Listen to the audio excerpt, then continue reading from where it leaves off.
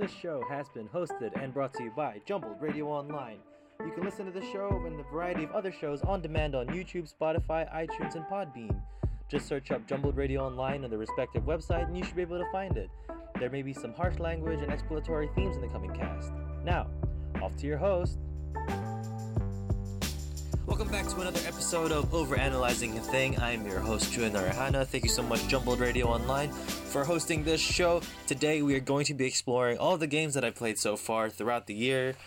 I have specific episodes for specific games, which is quite nice because some games hit harder than others, and this is essentially going to be the episode where I talk about the games that didn't hit as much or don't have as much thought put into it.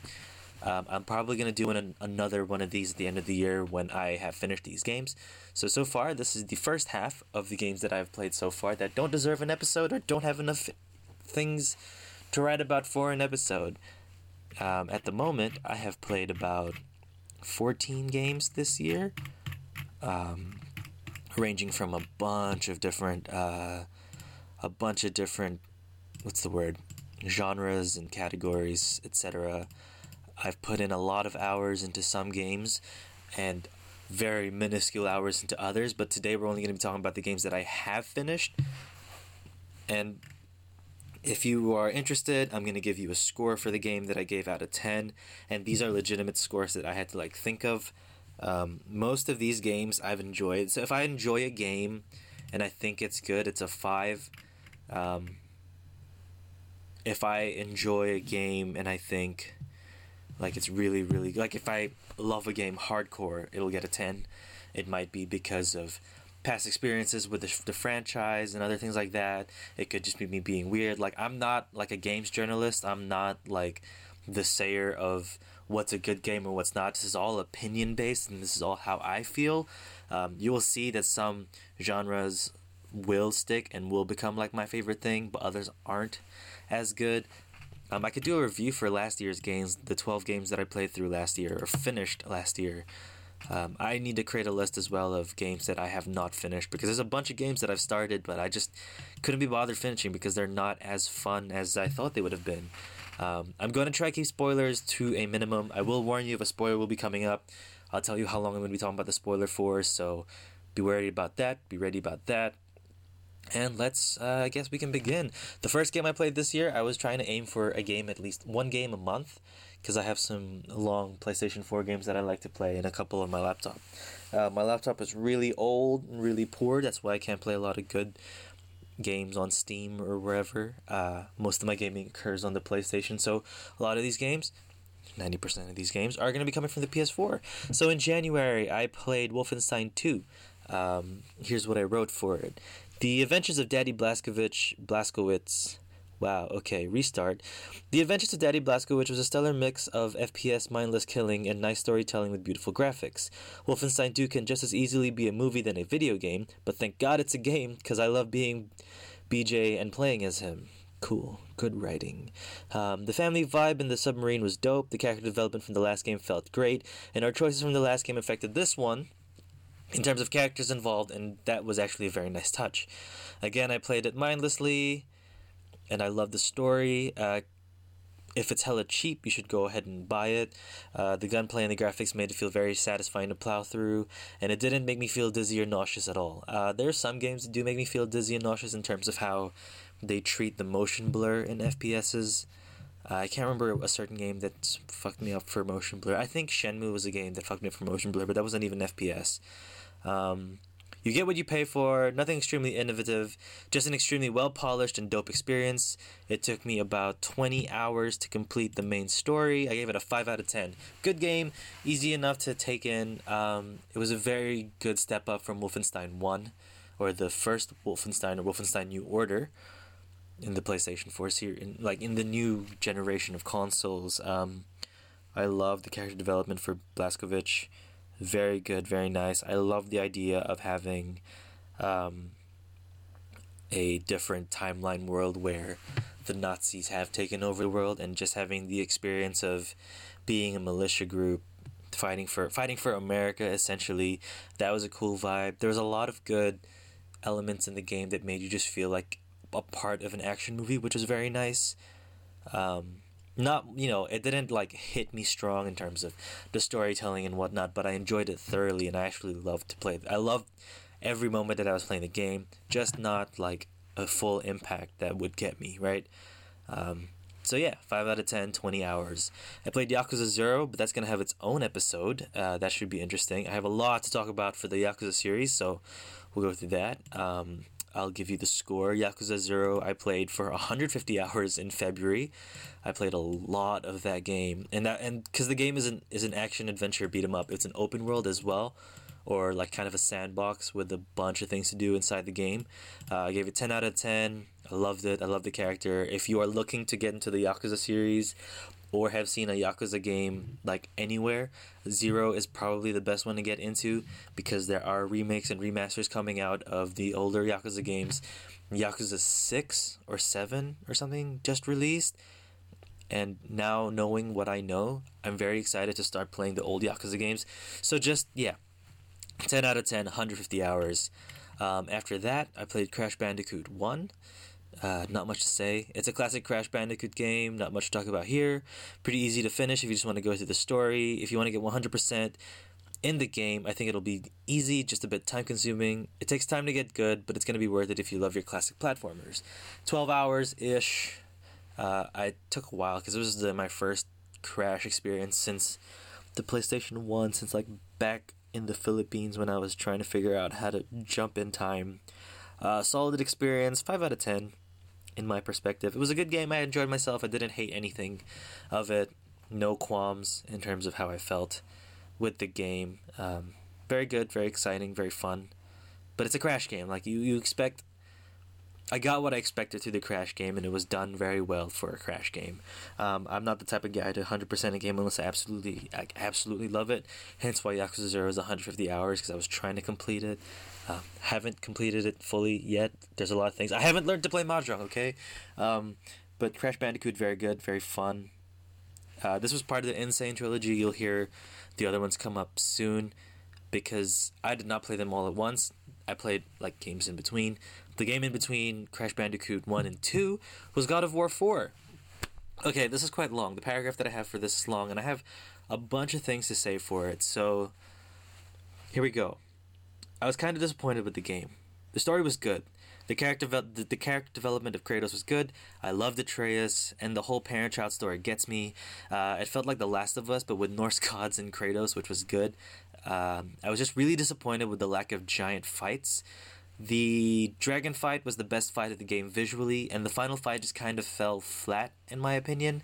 I know there's a setup for the next game, but this was the same feeling you get in a movie where they're secretly planning sequels, or even 3 parts, and you're just wanting to get more in terms of the game's narrative. Maybe my expectation for a giant fight was too much, because,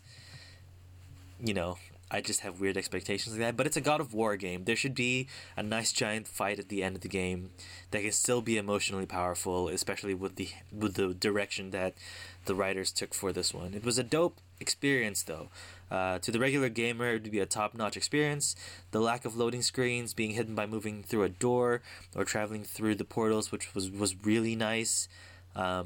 The fighting felt great, and the upgrading system was nice. It was smooth and didn't really hinder anything. I liked the dress-up part because each armor had its own look and it was it was very beautiful to see. So you can just kind of pick and choose unless you want to have the best armor. Seeing Kratos develop throughout the game into a humbled father was really cool too. I just wanted more at the end of the game. And if the episodic... What? Oh, okay. I just wanted more at the end of the game, and if the episodic theory of memory says anything about that, a bad ending or a disappointing ending really harms the memory of a game, even though all the hours leading up to the ending was dope. 30 hours, 6 out of 10. Yeah, I was disappointed with this game. There was a lot that I was really expecting in terms of a God of War. I haven't finished a God of War game before. I've started them most on the PSP, or I've borrowed a God of War game, and I've enjoyed the really gigantic fights. I was just expecting a lot for that end. Not spoiling who the fight was or what against the end, but that fight at the end just felt really meh. It felt like the penultimate fight, which was crazy to me because in terms of people playing the way that I do, which is just story-based sometimes, having that as the final fight really fell flat, and it wasn't as good as I was expecting it. So it just made everything leading up to it feel empty, kind of like a letdown.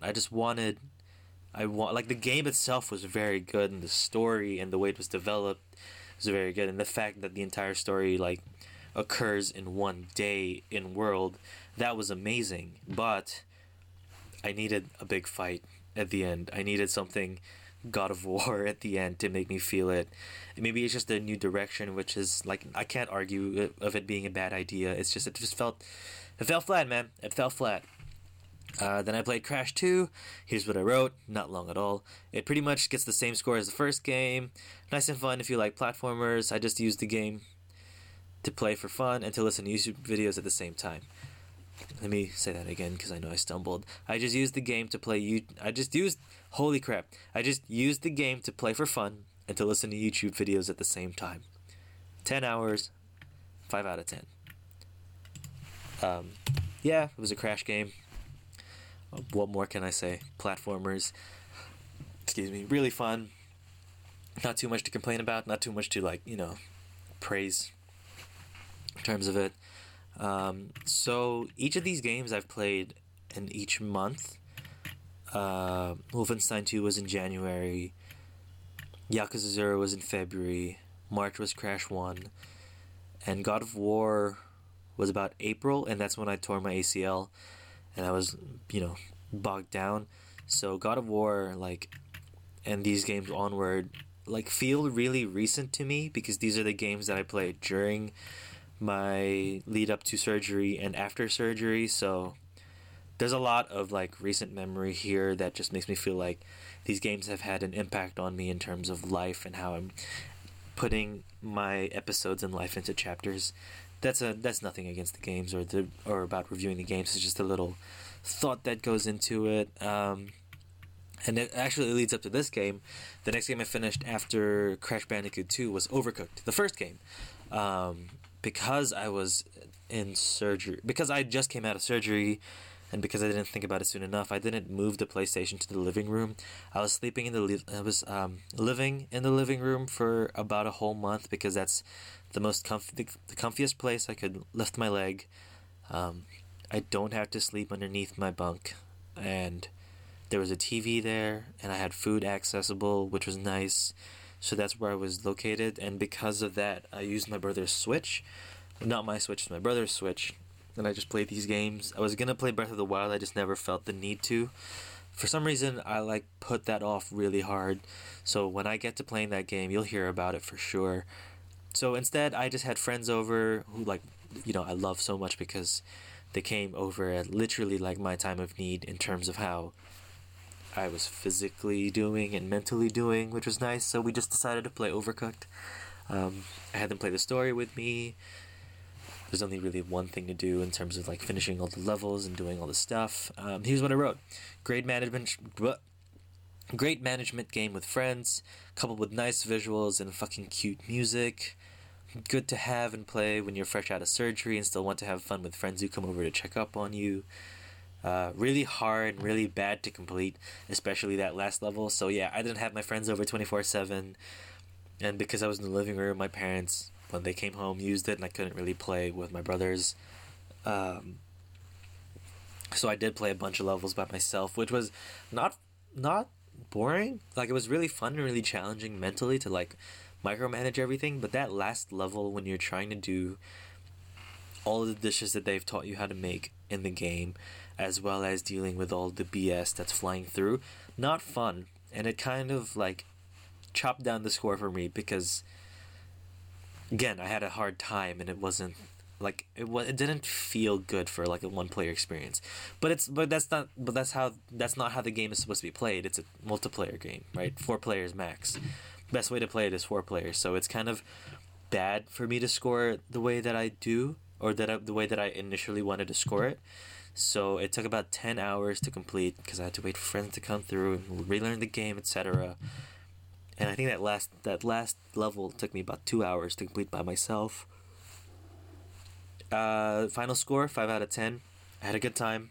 Not the best time, not the worst time. Could have given it a 4, but I actually did want to give it a 4, but I played it single player, which you're not really supposed to be.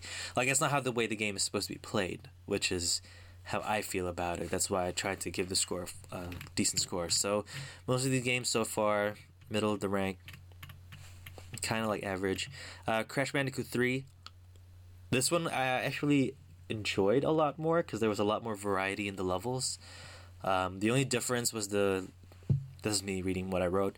The only difference was the level varieties, which was a nice new touch. Less levels, but a cleaner game overall.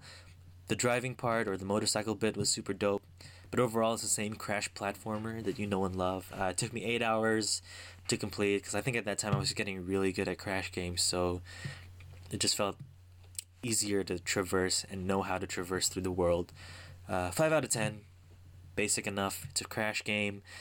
And the variety of levels didn't give me enough mental thing to push it, right?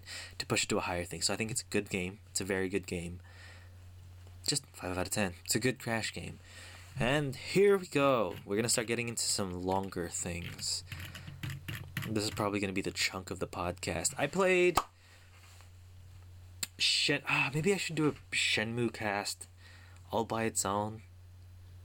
I probably will. Yeah, okay, we're going to skip over Shenmue 1 and 2. I wrote quite a bit from it, and I have a lot of thoughts in terms of how I feel about the game. It's a very old game, remastered for the PlayStation 4, and it was an experience. It was an experience, so we'll actually, let's write that down right now. Shenmue cast. In terms of, like, initial thoughts of the game, if you want to... Shenmue cast... Thoughts and prayers. Initial thoughts of the game. It's a good game. I would say it's a good game, but there's like a way that you would have to play the game in order to complete the game, right? And that's also going to jump into another topic that I'm thinking about for the future, because I finished a game recently as well. So Shenmue cast. Perfect. Cool. Not gonna give you the score for that. Well, actually, no. I gave you the Yakuza score, so I can give you the scores for them. Shenmue 1. I gave Shenmue 1 6 out of 10. Oh, I gave Shenmue 2 6 out of 10 as well. Both took about 20 hours to complete, respectively. QTE action adventure life simulation type game. I played Yakuza Kiwami. That's gonna take its own episode as well. I'm very into this Yakuza series right now, thanks to Yakuza 0, so I want to get the second game, and subsequently the third, fourth, fifth, and sixth, essentially. So I have that to look forward to, which I'm very excited about. 26 hours to complete the story, plus a couple side missions. 10 out of 10. Loved it. Love the story, the Yakuza stories, and the side quests, and everything about that world. Love it to the bone.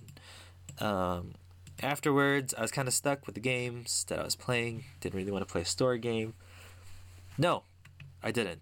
So I played Persona 5 Dancing in Starlight. If you do not know, the Persona games are Japanese RPGs. They normally take about 100 plus hours to complete, 90 if you're good. They mix together a social simulator where you can grow friendships or relationships you have with the people around you, and that in turn helps with gaining skills and abilities for dealing with your dungeons and your castles, is what I would like to call it, palaces. So essentially there's the social simulator side where you're a student and you're kind of dealing with making friends, etc. and whatnot, and then there's the adventuring RPG side where you're traversing through levels in a dungeon to fight the boss, and it's a turn-based strategy. Very fun, very cool. I love the series. Persona 5 was my first one, so of course I have an attachment to Persona 5 itself. I have not finished 4 yet. I think about going backwards in time, but that might be a bad idea in terms of accessibility, because Persona 5 was a very accessible game in terms of how much they put the save rooms into each dungeon or each palace. But this dancing game, they normally take the IP of these characters and the whole series, or each specific game, and they make it a dancing game for you to enjoy. That being said, the Persona games, you don't have to play you don't have to play Persona 4 to understand Persona 5. They're all standalone games in their own respective game. I guess. And here's what I wrote. Just a fun little side game for the Persona 5 series. It's a rhythm game it's a rhythm game which has you hitting the corresponding button to the beat and the difficulty mode that has been set. A lot of nice remixes with the song. I totally fell in love with all the songs all over again. Like, I love the soundtrack to the Persona 5 series, like the acid jazz sound. It's so good. And if you haven't listened to my lyric analysis of Beneath the Mask, boy, that, I don't know, this series has like hit me really hard in terms of liking a game and like falling in love with a game. If you're a Persona 5 fan and love the music and the characters as much as I do, it's a nice easy buy it cheap if you would like. You can play dress up with the characters, have more interaction. There's more voice acting for the English people and the Japanese. You see the twins interact with everyone else, which is quite nice because you only see the twins interact with the protagonist. The dance animations are quite fun. It's just overall very good. It's a very fan servicey game in terms of, if you love Persona 5. It took me 7 hours to complete the main story. I did 100% that one. I platinumed that for PlayStation. I also platinumed Shenmue 1 and 2. We're going to talk about that some other time. But I platinumed this game. Not very hard to platinum. Very accessible if you want to platinum it. It was filled with a lot of fan service and the fact that they're in a dream. Yeah, so the basis of the game is that they were in a dream. And whatever happens in the dream, they'll forget when they wake up. But it's absolutely canon in terms of it happening because I don't know, it's canon, I guess. There's just one dream that out of nowhere happened that they're all thinking about, so it doesn't ruin the timeline of the game itself. Maybe the twins were kind of it's questionable if you finished the game. But it's a nice little cop-out in terms of making the game part of the timeline and part of the series instead of saying, like, they're just dancing. Like, it's a good framing device for the story inside the dancing game, which is not a lot of story. It's just more character development, essentially. The writing in the game is written in a way where your decisions are not influencing or have not influenced the game. So in Persona 5 or in the Persona series, you can romance a character, and in this game, they have not put any work. I wouldn't say this isn't a negative, but it's a good way to write it. The way they wrote it was that your decisions in Persona 5 didn't affect the dancing game. You can still act the way you would like in terms of the game, but like the game save file wouldn't remember you romancing a specific person, is the thing to say. Essentially, Persona 5 Dancing in Starlight just made me want to play Persona 5 again, and it whet my appetite for the Royal Edition. This actually brought up an idea, because I was in the Persona 5 Reddit, and someone basically called everyone out for praising the creation of Persona 5 Royal. This could be another episode in itself, but just quickly, is it like maybe the practice that Atlus has in terms of developing games is actually bad, and maybe this guy telling us that we're sheeple isn't the worst thing in the world, because we probably are sheeple in terms of how we love the series. Anyway, the game, 10 out of 10. It took me 17 hours to complete. It's a rhythm dancing game. It's a beautiful game. You don't need to know how to dance. You just have to know how to press buttons on a controller. So getting down to it, one of the final 3 games that I've played. I played a bunch of old school PlayStation games. I bought the 3-piece set of PSP Greats, which was fun. I played Parappa the Rappa, Loco Roco, and I did not finish or have not finished Patapon. We'll start with Parappa the Rappa. It took me like 2 hours to complete the story. It was 5 out of 10. It's an old school PlayStation rhythm game with some very old animation for the cutscenes, but the rest is updated for the PS4. All the songs except for Cheep Cheep was really nice and well done and tight and consistent in terms of play. That level, Cheep Cheep was such a bad level, and I was just only able to pass it by spamming the notes and the beat, and it apparently just worked. Like, it didn't matter if I missed it. All the other songs in terms of gameplay was good, but not gonna lie, Cheep Cheep drops them really hard. And Cheep Cheep just, the level is just not well done in terms of how it is. One playthrough, 2 hours. It could have been less, but Cheep Cheep made it feel like forever. 5 out of 10. Good rhythm game. Not the greatest story of all time, but if you're going to look at the game in the perspective of when it was made and how it was like taken in, I can see it being a classic. I can see it being really good, and I had a good time. I didn't hate it at all. So 5 out of 10. Loco Roco, PSP remaster on the PlayStation 4. It's a physics-based puzzle platformer that has adorable characters and adorable music. It just lets you explore and collect little bits of things in a very relaxed and engaging way. The characters feel like plushies. The cute aesthetic just keeps you feeling like a child, and the way that the physics works is both frustrating and satisfying when figured out. Not much to say, but a nice little break from AAA titles or expensive games. It took me 6 hours to complete, 6 out of 10, because it was an above average game, and it was very...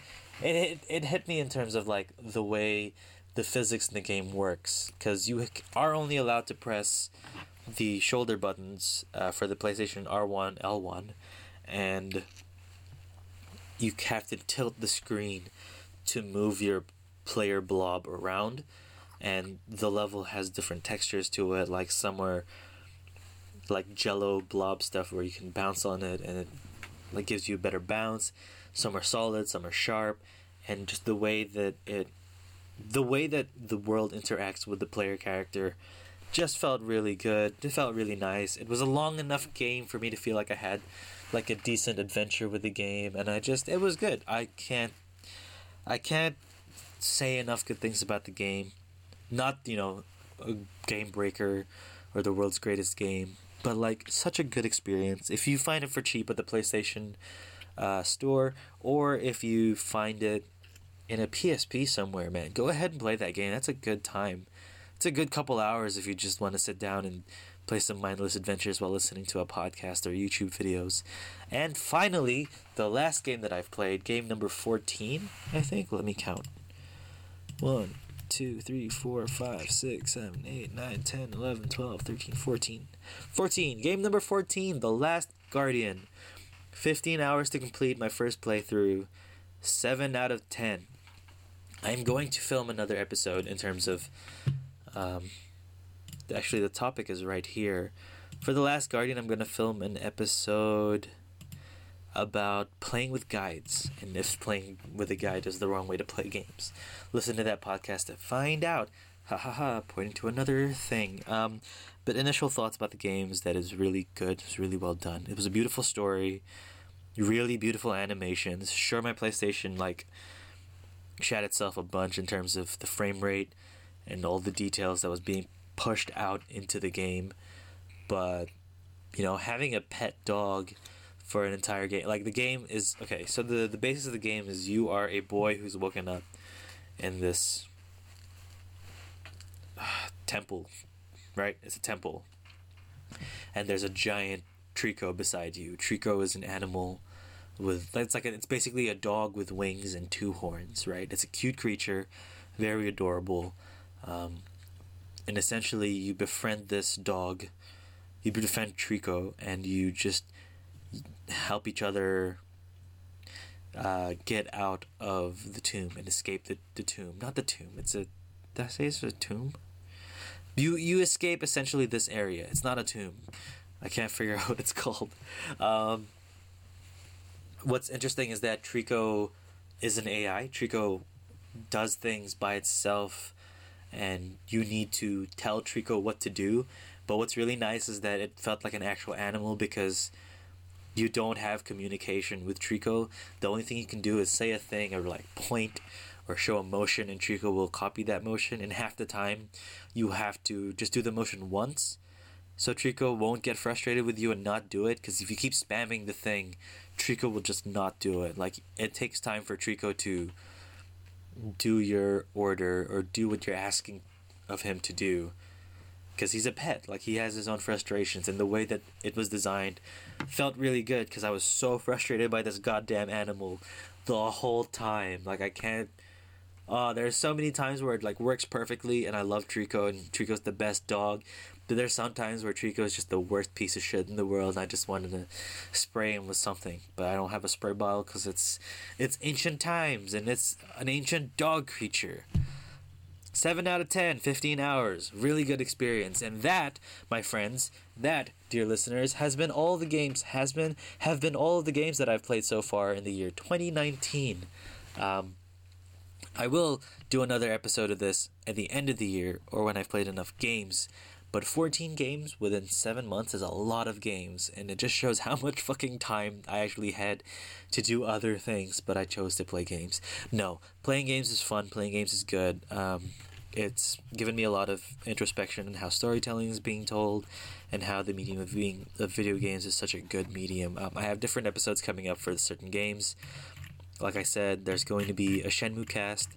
There is going to be a bunch of Yakuza episodes coming out. I'm going to give you The Last Guardian and other games in terms of playing games with a guide, so look out for that.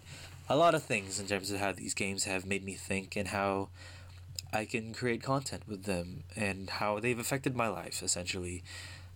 Just on a final note, if there are any games that you would like me to play, if you're out there and you're like, he should play this game because I think it's nice, or like, I want to hear his opinions about another game. First and foremost, thank you for wanting to hear my opinions about a game. And thanks for recommending a game if you'd like me to play a game. That has been the podcast. This has been Overanalyzing a Thing. This has been my games review for halfway through the year in 2019. Thank you so much for listening. You can listen to this podcast in a variety of places: YouTube, Spotify, hopefully iTunes at some point. Still trying to figure that out.